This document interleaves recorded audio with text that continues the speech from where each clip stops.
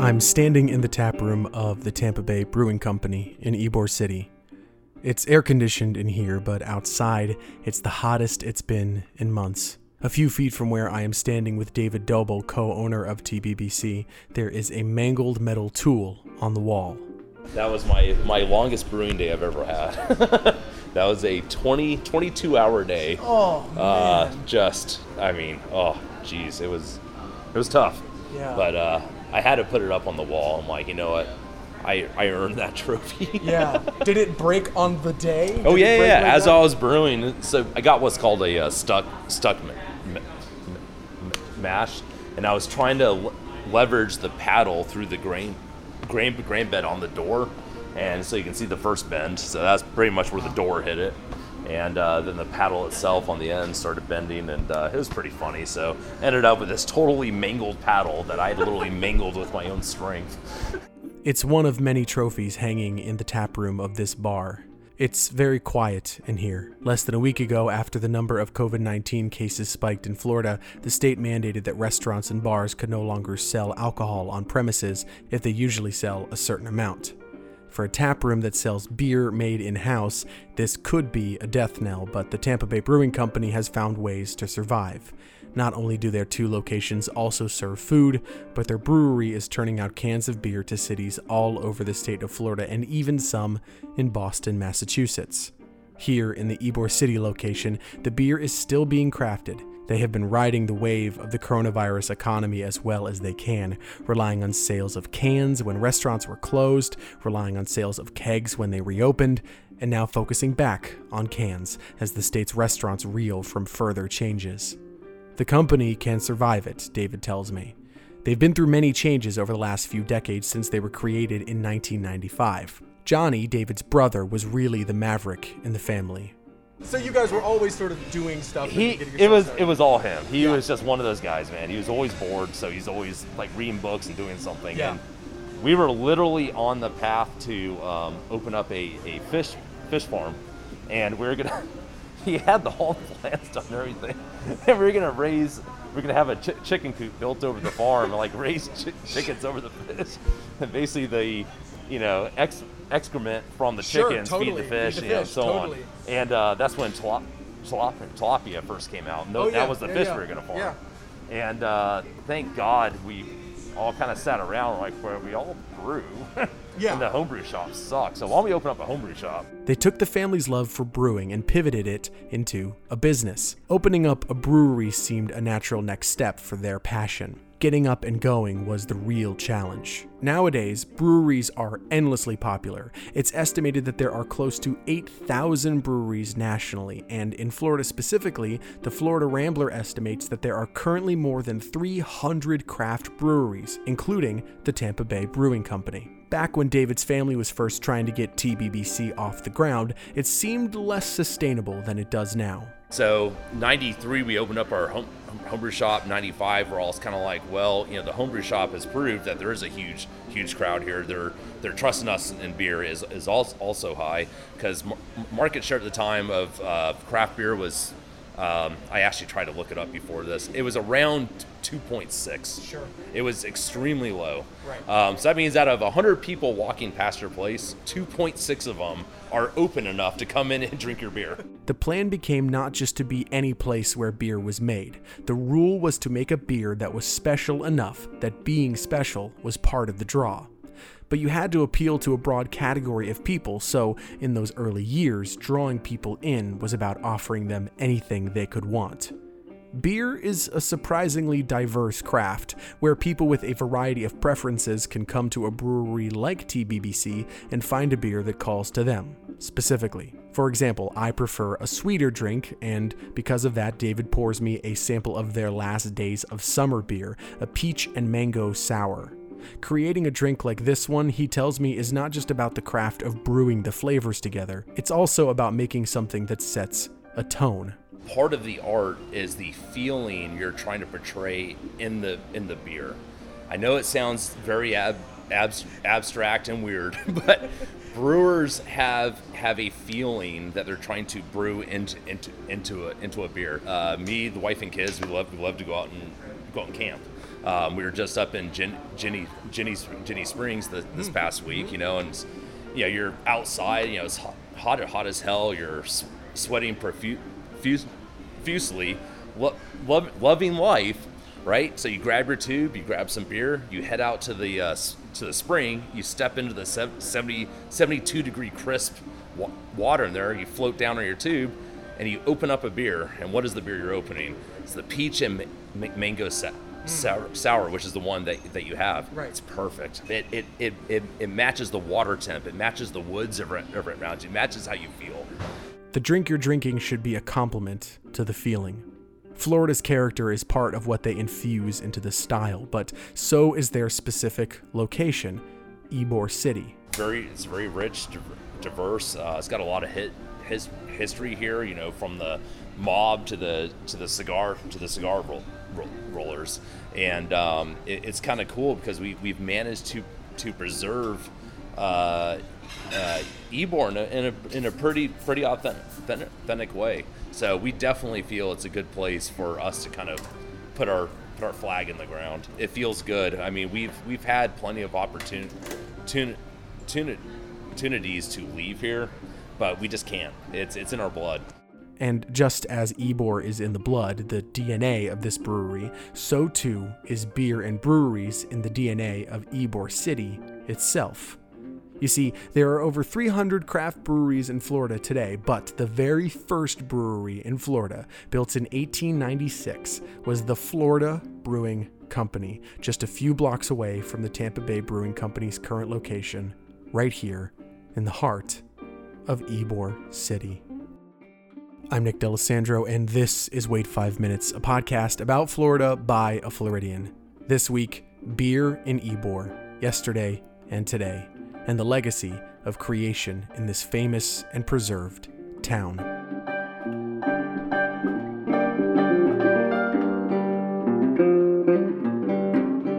One of the things I love most about Ybor City is its preservation. Anyone can walk down the streets of Ybor and know that this place has loads of history. Even though many of the storefronts have been turned into coffee shops or bars or pizza parlors or tattoo shops, the brick and stone betray a legacy that anyone can recognize. Lining the streets, peeking from around corners, are statues dedicated to generation upon generation of folks who passed along the city streets. Rising above all those buildings, however, the tallest structure in Ybor is the Florida Brewing Company building. It's a few blocks from the main track of Ybor, visible from the interstate. This building is a bright red brick pillar. The words Florida Brewing Company still faintly glow in white from the side. It is a very old building, built within the first years of Ybor's existence, before the people of Greater Tampa knew what this would become.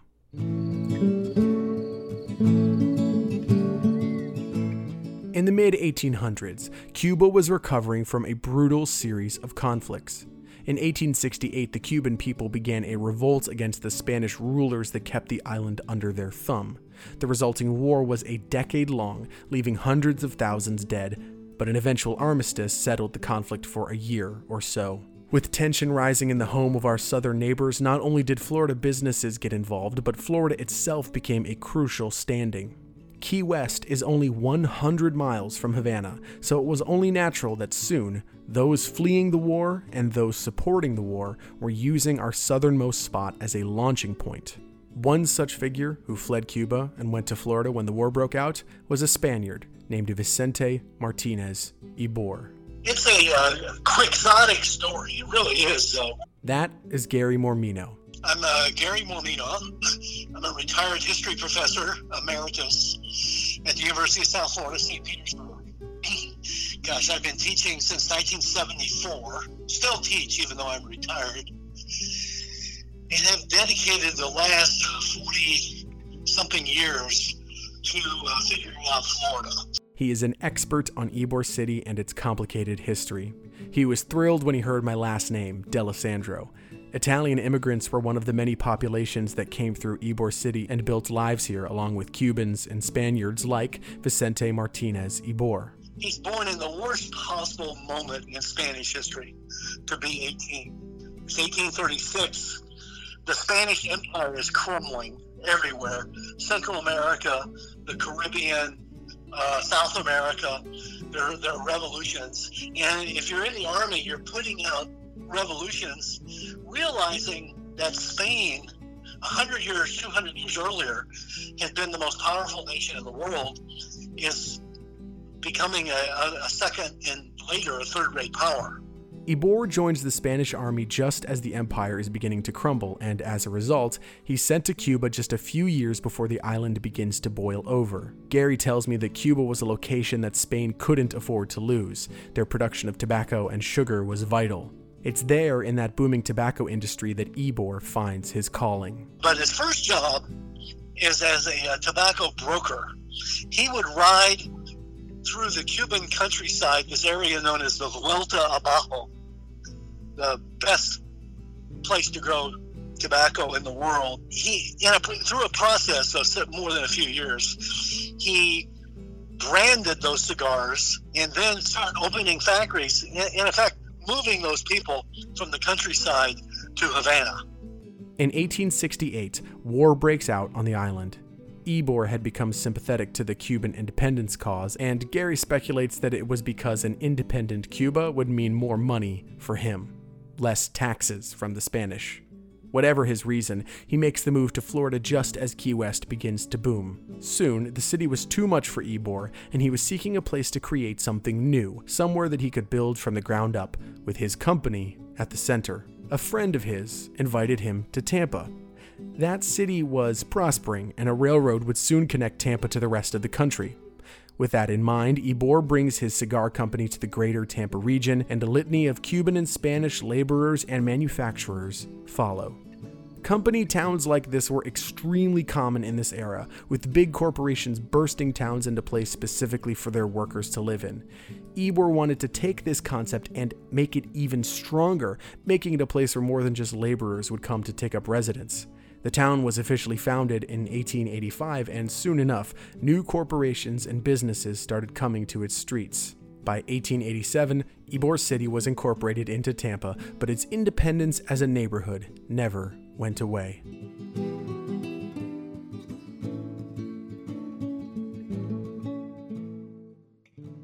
The creation of beer is somehow both more complicated and far simpler than I anticipated. The things that go into beer are very simple: grain, water, hops, etc. I visited both of Tampa Bay Brewing Company's brewing facilities, their small one in the tap room and their huge production facility, and I soon learned that while the things that go into the production are simple, the details of each step are complex and precise. The first step is creating a mash, blending grain and boiling water into a vat and mixing it. So this is the first tank in the process. So basically, we just take the grain, throw them up top here, pour in the bags. It gets mixed by these paddles there. Typically sits in there for about an hour long. It moves directly into the next tub over, where water is pumped over the mash that was made to rinse off and create malt. The malt and water become a new substance called wort. That wort is the base, and they add hops and then yeast to different degrees in every beer. So now we've combined our malt, water, hops, and yeast, and then we allow the yeast, we create a perfect environment in there for the yeast to consume the sugars and create beer. It's either canned to be sent to distributors, or it's put in a keg to be sold on tap. In the room we are standing in, which has a handful of tubs, pipes and tubes everywhere, and a general hum to it, beer goes from disparate ingredients, gets boiled and cooked and fermented and chilled until it is a smooth, golden drink. But, David tells me, it all begins with the water.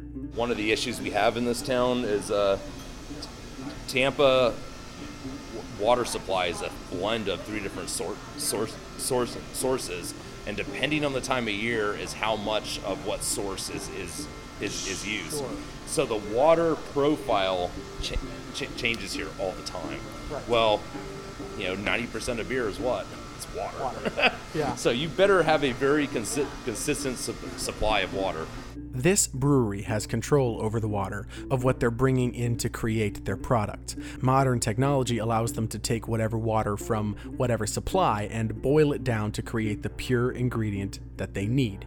It is an amazing modern advancement. This was not the case when the Florida Brewing Company was founded. Back in the 1890s, a few years after Ybor was founded, the cigar industrialists in town saw value in producing beer alongside their tobacco products. They raised the necessary cash, built the building right on the edge of town, and together opened this brewery as an additional industry in 1896. It is the very first brewery in Florida history. The cultural reason behind the creation of the brewery is a little unclear. Gary Mormino says that many theorize that the German population in Tampa may have contributed to the idea, though he himself does not believe this to be true. Since the company shipped most of its beer to Cuba, it's likely that they were creating a varietal of beer that appealed to Cuban taste, and the local consumers were their target. Its location is a little strange, so separate from the main street in town. This is because of its connection to the water source, a body of water called Government Spring. It is a natural source of water below the surface of the earth, buried beneath modern buildings in Ybor. It's one of the great mysteries of Tampa today. No one really knows where Government Spring actually is. It's below the brewery building, certainly, but its origins are lost to time. We know, however, why it was important in the first place. Government Spring was such a prominent body of water because it was the main source for the military encampment along Hillsborough Bay during the 19th century. That post was called Fort Brooke, named for Colonel George Mercer Brooke of the United States Army, who established the holding on the water. It was specifically constructed as a way for the Army to have a foothold against the Seminoles who were trying to survive after the signing of the Treaty of Moultrie Creek. This treaty essentially promised that the remaining tribes that hadn't been decimated by war and colonization already would be given a swath of land where the Army would not interfere. Most of Central Florida would become a reservation for them, made up of muddy land that was impossible to farm on. The Army clearly wanted to keep an eye on that land. The troops on Hillsborough Bay would prevent illegal movement along the waters, but their plan was also to watch the tribe to the east. In 1824, the fort was officially dedicated. Over the next 6 decades, Fort Brooke was a major focal point of the 3 Seminole Wars of Florida, where the Seminole tribes fought back against U.S. troops that began taking more land away from them after breaking the treaty. When the Army broke that treaty, the Seminoles retaliated, and conflict ripped through the state, leaving thousands dead. By the time the wars were over, Fort Brooke was no longer a viable military outpost, and the Seminole tribe had been reduced to a few hundred citizens. They had retreated to the Everglades. By the time Ybor City was founded, Fort Brooke was no more. Today, there is a park where Fort Brooke once stood. It's a glowing strip of green right near the Tampa Bay History Center. Just outside, there are a series of plaques dedicated to the history of Fort Brooke and the Seminole Wars. A dome made up of 4 metal pillars that look like trees create a canopy overhead. It is called Ceremonial Space, and it was made by an Apache sculptor named Bob Hauzu. It's an amazing, quiet spot dedicated to those who died in the Seminole Wars. The fort may be gone, but its impact on our history is not. Standing under this fake canopy, it's hard not to think about that. And though the fort fell, Government Spring remained. What had been the central water source for the military soon became the main water source for the brewery.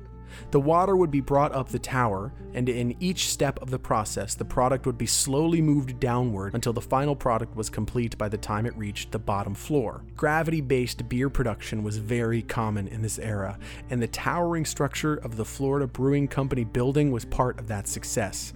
By the time it was functioning at full capacity, the brewery was making 25,000 barrels a year.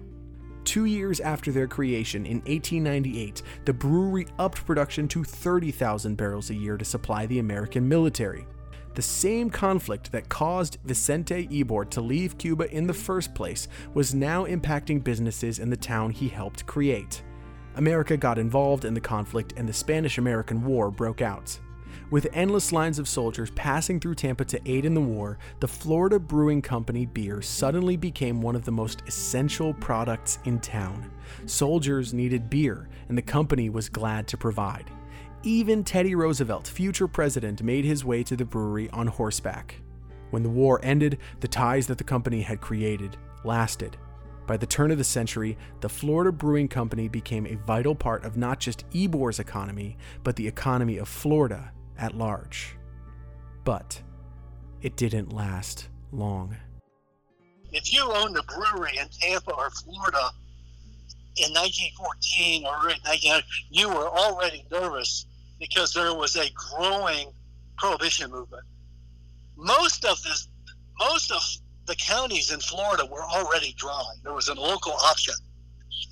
And this is a sizzling issue for Ybor City. Ybor, I think as early as 1888, said, if Tampa ever goes dry, Ybor City will roll up. Florida had been struggling with the growing tide of prohibition for some time, as many counties had made the local decision to be dry counties, meaning there would be no sale of alcohol within their borders. When the Prohibition Act officially came down in 1919, Florida's revolt was widespread. Tampa in particular was an area that could not be restrained in such a fashion. The mere proximity to water allowed rum runners to bring alcohol in and out of the area with little to no interference. And while the brewery was important, it wasn't necessarily the alcohol that most rum runners cared for. The mob, who had shifted away from gambling and other ventures, were invested in making big money in the illegal sale of alcohol, and their best product was far more specific. But at the same time, people are also importing illegally rum from Cuba and the Bahamas, illegal British, Canadian brands. And Ybor requires a very unsavory reputation. In Ybor, speakeasies, which were hidden clandestine bars, were called blind tigers. They began to pop up throughout the streets. Dangerous characters would gather nearby, and it soon affected Ybor's perception to the state at large.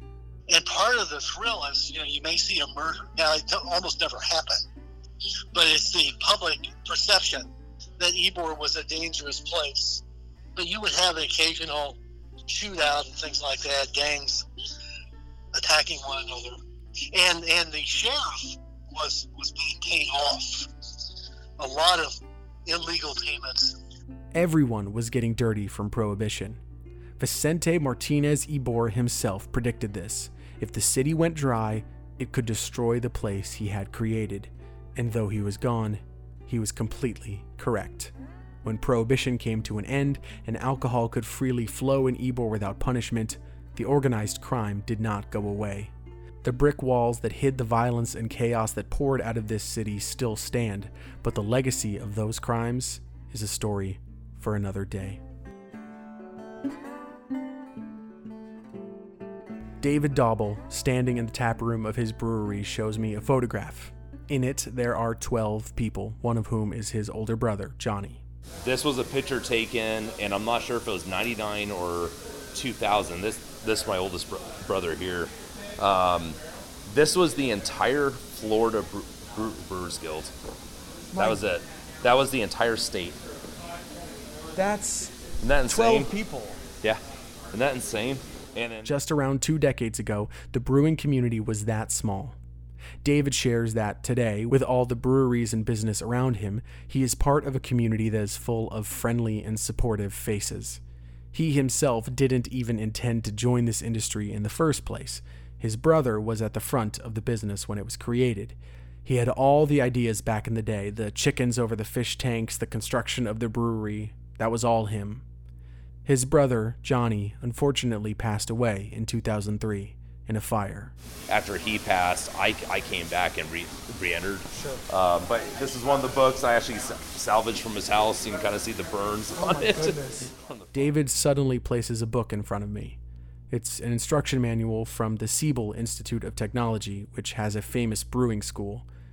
It's charred black on the front with a square of non-charred paper from where a book had been placed on top when the fire broke out. It's just a shadow. David came back to the company after the loss of his brother. It's funny, when I first came back here, it was more or less to, continue onward so I could basically extract my parents' cash out of it. Sure. I really did not want to re-enter a family business again.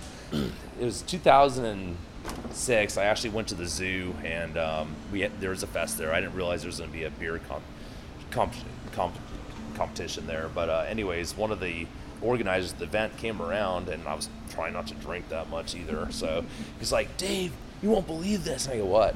He goes, "You just won best of show." And I'm like, "Yeah, be kidding me." I'm like, "What do you mean best?" I didn't even realize you guys were judging anything. And anyways, it was really cool. That's when it kind of all came to get together for me. And I'm like, you know what? I really gotta stop trying to serve a purpose beyond what I know to be my own, and what I'm trying to do with the beer. Stop brewing his beers and just brew. Today, he is standing in front of a wall of medals, awards for the success of this company and the beers he has created.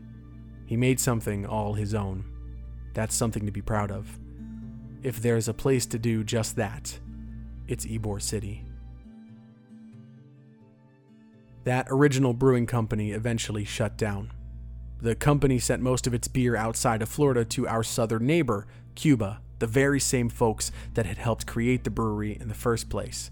But the rebellion led by Fidel Castro led to an embargo between the United States and Cuba, leaving trade between the two nations totally halted. The Florida Brewing Company never recovered from the loss of their most prominent source of income, and in 1961, the brewery was permanently closed. The building still stands.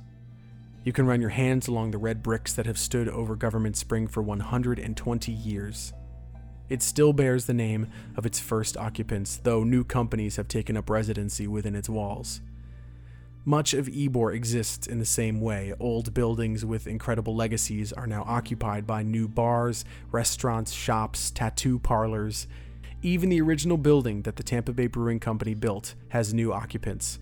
They left that original space for the current and larger location, and the old spot is now occupied by Cigar City, another brewery in Tampa. Gary Mormino considers this versatility of historical spaces one of Ybor's greatest strengths. What's the greatest concentration of historic architecture in Florida? Historically significant architecture. And it's Ybor City. It's not Miami. It's not downtown Tampa. I mean, in spite of all the odds against it, urban renewal, fire, new generations moving in, most of the great buildings still stand. This city, built by immigrants from Cuba, Spain, and Italy, prospered not just because of their ingenuity and creativity, but also because they built structures that supported one another. Ybor City is famous for having probably the strongest, healthiest, most vibrant associations of mutual support called mutual aid societies. Parts of the community are torn down, ripped away like an organ. But if you want to go somewhere in our state and feel history come alive around you, there's no better place than Ybor City. And even though beer is not being made within Florida's first brewery anymore, you're only a 5-minute walk away from David's Tap Room. Ybor City is the vivid representation of a truth we all face. Just as modern Ybor is built within the skeleton of historic Ybor, so too are we all living within the structures and systems of times gone by. For better, or more often for worse, we are here because of what came before. There is no going back and undoing the mistakes, the injustices, the failings. They're done. But we are still alive in our own personal Ybor City. What we choose to preserve and what we choose to change is at our discretion. But there's something I learned while walking through David's brewery. The recipe is simple. The process is hard. What comes out on the other side requires precision, artistry, and, perhaps most importantly, the passion to create something distinctly our own.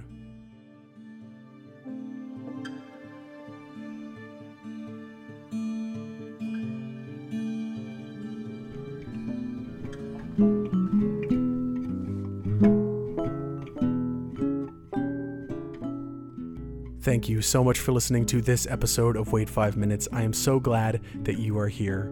If you are brand new to the show, or even if this is your first episode, welcome. There are some really incredible stories waiting for you. If you're looking for a good place to jump in, you don't need to go all the way back to the beginning. You can check out my episode from earlier this year about our state fair, which includes lots more about Tampa's fascinating history. If you did enjoy this episode, please consider leaving a 5-star review. It helps the show become more visible, and it means the world to me. You can also find me and share the episodes on Twitter, Instagram, and Facebook at WFMPod. If you want to send me a message, you can do so at WFMPod@gmail.com, and you can reach me at my personal Twitter at WFMNick. I look forward to hearing from you. I'd like to give a very special thank you to Gary Mormino. He is a wonderful historian. His work is so interesting and goes so in depth on this amazing city's history. If you'd like to check out more, there is a link below. I'd also like to thank the entire crew at the Tampa Bay Brewing Company for taking the time to chat with me a few weeks ago. If you would like to check out more of what they are up to, you can do so at the link below as well. Thanks to Lauren Nix for photography used on the social media channels. You can check out more of her art on Instagram at lauren.nix.photo. Nix is spelled N-I-X. All the music used in this episode is from Lobo Loco. You can find more of their fabulous music at the link below. Next week, I'm taking kind of a week off. In 2 weeks, it will be the 2-year anniversary of Wait 5 Minutes, and I want to make it a very special episode.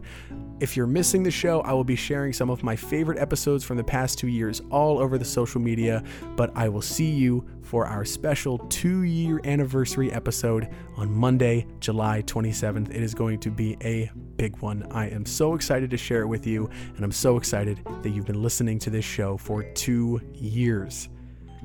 I will see you in 2 weeks on July 27th. Until then, I am Nick D'Alessandro. Be good to yourself, be good to others, wear a mask when you go outside, and please drink more water. Have a good 2 weeks.